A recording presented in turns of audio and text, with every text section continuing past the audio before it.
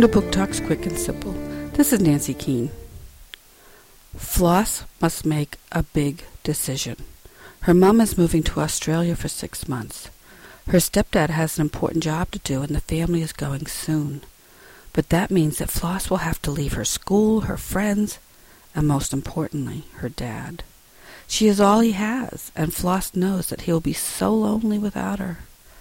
So she decides to stay with him rather than go to Australia. But things don't go so well. Her dad loses his job, and they end up homeless. Her best friend turns out to be less than loyal, and Floss learns a lot about friendship and family.